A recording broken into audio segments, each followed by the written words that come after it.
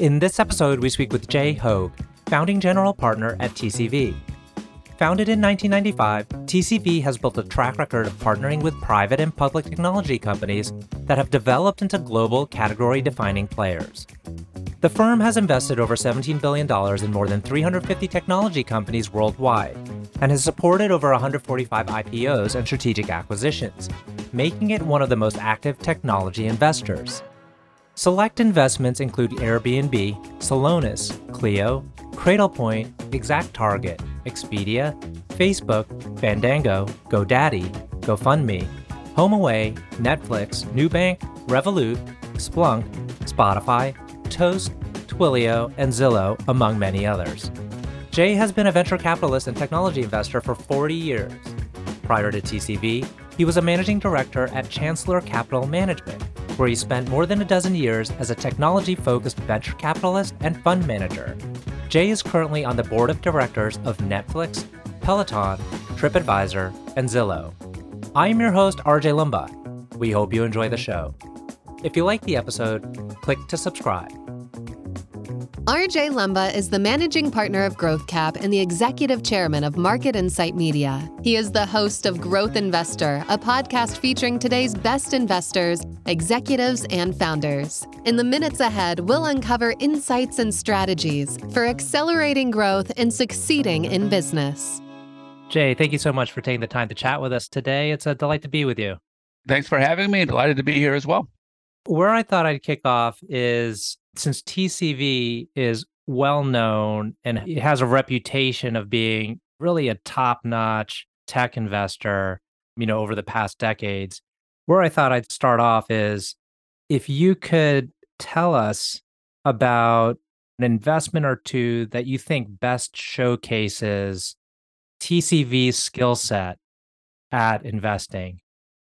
Certainly. We've had some very good ones and we've had some not so very good ones, but the one that always comes to mind, but at some point becomes ancient history, is our investment in Netflix. And part of the reason that comes to mind is that what we're really trying to do is invest at the growth stage in a visionary CEO who can build something very special and then be involved, very active in any and every way we can in helping the company grow and build an enduring franchise.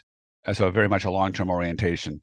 So, Netflix is certainly one of those that it was a bit of a roller coaster ride. It wasn't always quite so obvious, but I think one of the things as an investment organization, you can prove your mettle during tougher times. It's easier when everybody's applauding. And so that's one that sticks out. More recent vintage, similarly, Spotify, leveraging a lot of the same trends where my partner, Woody Marshall, has been on the board and active for over a decade now. And then there's a whole bunch of new franchises being built, particularly actually in Europe, companies like Revolut and Relax, where my colleagues there are very active.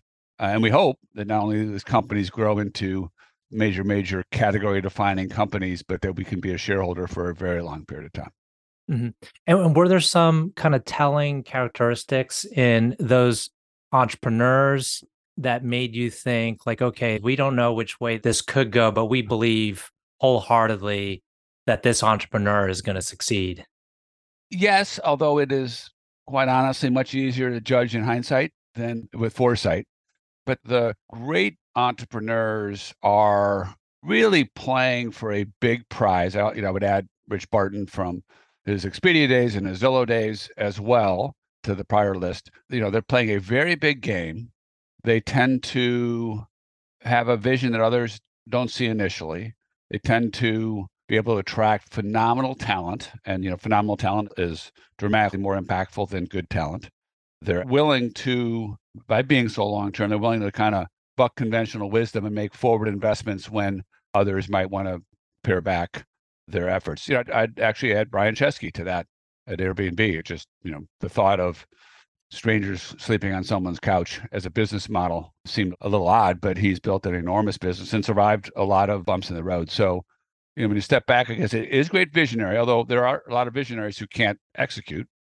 Great hirer of talent, and then a fervent belief that the mountaintop that they're looking to capture is very high, and they're willing to do anything to get to the top and incur lots of obstacles. And now when you're starting off the relationship with these entrepreneurs and you're getting to know the business more as time goes on, how do you decide kind of what role you want to play, or do you play the same role with every investment you make? It might vary. Our sort of design goal is to be the largest minority shareholder, kind of close strategic partner with the CEO. And so when I say minority, is that we're not typically a controlling shareholder, nor are we an insignificant shareholder. The goal would be to be the largest outside investor. But sometimes the founder, particularly in a bootstrap business, can own a lot of the business. There's a two-way relationship building process that happens where we're trying to assess, is this the founder that we want to back? And the founder is typically trying to assess, are we the people he wants him or her back their company? And the reason we want to be a significant position of influence is because we really want to be that strategic partner to the CEO. It might be strategy discussions where we're a sounding board and able to leverage our long experience. It might be that, the C-suite, we need to, typically when we're investing, it's not like there's the entire management team that's going to be there for the next 20 years. Certain teams can take a company to 50 million, different team maybe to 200 million, different team to 500 million, et cetera. And so we're very active through our network as a recruiter for a lot of our companies, again, working with the CEO, obviously all sorts of financing input across our venture partner network and our portfolio companies. We're really trying to share, I hate the word best practices, but it conveys the point. What company X is doing in marketing may be applied over to company Z. And the same is true from a product development standpoint, et cetera, et cetera. So these are people we're forming very close relationships with. And sometimes it can be of help to, always in a professional way, test some of the assumptions that people are pursuing. Because I like to say in really good times, you might want to raise a few questions around what could go wrong. I did a podcast a while ago where I said, the world of free capital may persist forever, but if you're an entrepreneur, you might want to consider, are you adequately capitalized? Because the cost of capital might go up. I made those comments in 2021, and that proved to be the case. I'd like to talk about TCV because, as I mentioned earlier, it is a brand name that's well known, well respected in tech investing. What do you think it is that's enabled you to grow the institution, grow the firm, and still be kind of considered at the top of it? Are there insights on how you've been able to hire the team and how you spot other good investors? I will start by saying, as you referenced, and we started in 1995 as the internet was getting commercialized. And we've certainly benefited. Part of the business, hopefully, is hiring great people and executing well, but sometimes in the world you get lucky as well. So we've had tailwinds from the internet and then mobile and the SaaS wave and now the AI wave. So very fertile investment ground, obviously, as a technology investor. That's maybe obvious, but it's important to point out. And maybe one of the key skill sets is just being stubbornly persistent, because if you think about, while that was a very positive tailwind for us, the markets have gone through a lot of different cycles, from the internet boom and bust, which was traumatic, sort of psychically, financially, emotionally, the global financial crisis, the great tech reset of 2022, kind of on and on. So being able to, as an investment firm, navigate through generally means you've made a few better decisions than a few worse decisions. And so here we are. But I will also say that we really try to take an emphasis around having exceptional people. This is very much a performance-oriented business. And just like the great entrepreneurs are dramatically better than the good ones, so too are great investors. And I think being able to also take that long-term view that we want to be with our companies through thick and thin seems a little maybe corny, but also has served us very well, I think, reputationally, that we're not fast money that comes in and comes out. We're very committed to growth, and we're very committed to technology. You mentioned AI, and I know that's a theme for TCV. Are there certain aspects of AI that you really like and that you really focus on? Or is it kind of broadly speaking, you're looking at the whole AI universe as a whole? It is actually all of the above. Let me see if I can try to succinctly summarize.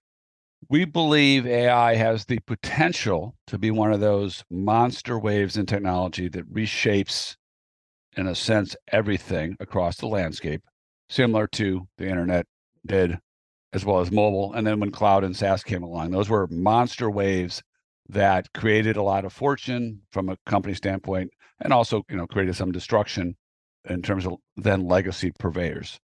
So the potential is enormous.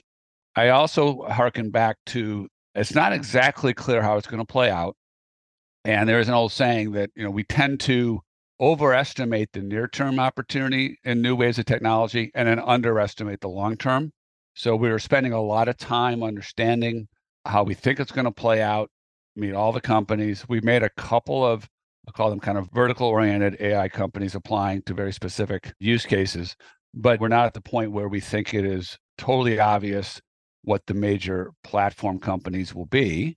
And then I will also say, maybe unlike 20 years ago, a number of the large tech companies are obviously quite active in this space. And so you just have to be aware of that from a competitive standpoint. So we find it super interesting. We're spending a ton of time. We have not deployed a massive amount of capital in the space. Again, as a growth investor, what we're really looking for is confidence that we are going to back the clear category leader or category leaders across a variety of either horizontal applications or verticals. And, if you're an early stage venture investor, you might want to take a significant number of bets earlier in the hopes that one or two of them will pan out. Growth is a bit of a different game. And so we're trying to be as smart as we can and as prepared as we can. But again, we haven't deployed a lot of capital in that realm. Do you think it poses in some ways a cause for concern for, your traditional B2B enterprise software company? Or do you think those folks are viewing it as an opportunity? How do you think your kind of more traditional software companies are approaching AI? I think they're much more prepared than the generation of companies 20 years ago. And, if you're running a large software company, I think part of the calculus is the risk of being late. The pain would be so high, so you would tend to want to forward invest. Obviously, there are some companies like Microsoft and OpenAI that are very active players in the arena, and I think it'll be like many prior generations. Some will make the transition well, so some will thrive, but while others may be imperiled by new entrants. hmm I was looking at the companies you've been involved with and that you're currently involved with. It seems like the travel space is one that you have some affinity for. Can you tell us a little bit about maybe other technologies in the travel space? It's such a big market. Yeah, it is. I mean, if you think about what kind of verticals would lend themselves to an online presence, they tend to be one where there's a lot of information. The supply side can be really fragmented. And so there is tremendous value to bringing that, simplifying it for the consumer and providing choice. So you don't have to worry about if you're in a vertical that has a single supplier, you're not going to have any leverage. So if you go way back in ancient history, travel was one of the first categories to tip very materially to online. Even back in the early 2000s, half of airlines and hotel bookings were done online. So it was, quick to happen. And then what that has meant is there's been some very big companies built like Expedia, like Booking, and then a bunch of derivative plays over the years, newer opportunities like an Airbnb, which again is taking a even more fragmented, like everybody's extra room or home. And so massive choice for the consumer, bringing that online and, creating tremendous value. Additionally, with some new use cases that it's not just about business travel in San Francisco. It might be, somebody wants to live for a month, work from home and actually travel around the country in working remotely using Airbnbs in each of those locations, which is something that you wouldn't have thought of as 10 years ago. Travel is a big vertical. It tipped online early. It can be a frequent category of purchase for a consumer. So all those things continue to make it pretty interesting. Yeah, Airbnb is such a fascinating story. I was recently listening to an interview of Brian Chesky's and just the origins of how those three individuals from RISD came together. And I'm curious to get your take on Brian Chesky and that team and what made them successful. as you mentioned, who would bet on that? That someone would feel okay about having someone else like share their home. I think conventional wisdom initially, if you listen to Brian, in the early days, a lot of people just thought it was a harebrained idea. And obviously, he and the team proved them wrong. I think he's just such an extraordinary entrepreneur who was very intent upon building something really big. And again, building something small is not obviously bad. Lots of ways that people can make a living, but it is pretty different if you're taking really big swings to try to build something really big. And I think Brian always had the long term in mind.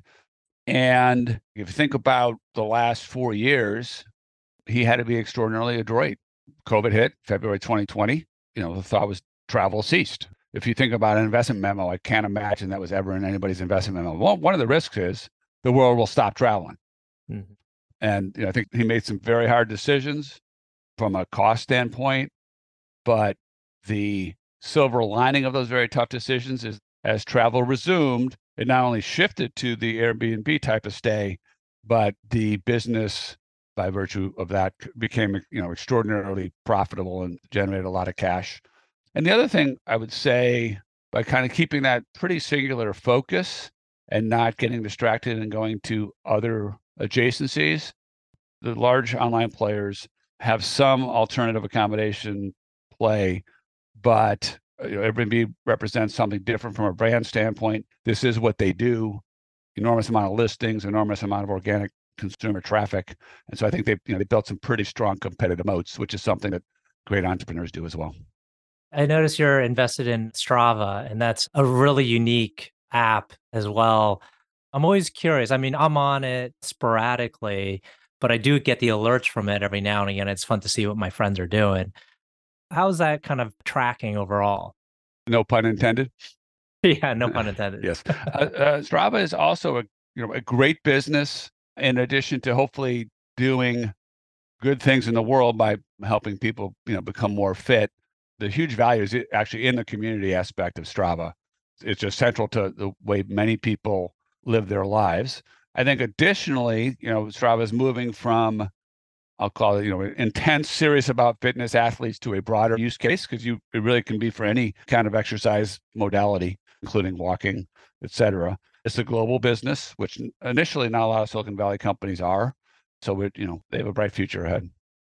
Do you think there's some aspect about the community that kind of could become more of a trend, just in terms of trying to get folks to either in person or have a more tangible community experience online, but that overall theme of community, do you think that's going to be something that's more pronounced in the years ahead?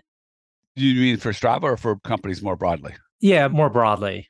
I think companies that have a fervent community is something that it's really hard to place an economic value on precisely, but it is of enormous value both to their consumers, but also from a company standpoint. It's really hard to build communities, but once you have them, I think it can be a tremendous competitive moat and tends to lead to much higher NPS scores and consumer satisfaction scores. So I do think, just as you think also about generationally, as mobile is the usage is just enormous with each younger generation, that a lot of sense of community is now virtual, not physical. Mm-hmm. Well, we're coming up on time. I have two questions I like to end with. One is, can you tell us about a person who has had a big influence on you? One of the things I actually have on my desk from my Midwestern childhood heritage is the Pyramid of Success, John Wooden. In the old days, very famous player and basketball coach, and he has a lot of just fundamental tenets about how one should live their life. So I only got to meet him once. I shook his hand in a hotel lobby, but I'd say indirectly he's had a huge influence on my life. Excellent. Last question. Can you tell us about a charity, cause, or other endeavor that you are passionate about?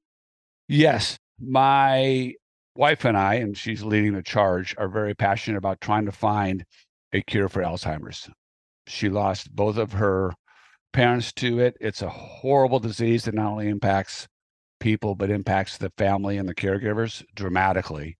And so she started an effort called Part the Cloud that we are very passionate about, that is funding fundamental research in Alzheimer's, trying to get as many shots on goal as possible so that we can find a cure, which is starting to get some progress on, but it had been decades without any hope. Great. Well, Jay, want to thank you again for taking the time. I know our audience will find this very insightful. Great. I appreciate it. Thank you, RJ.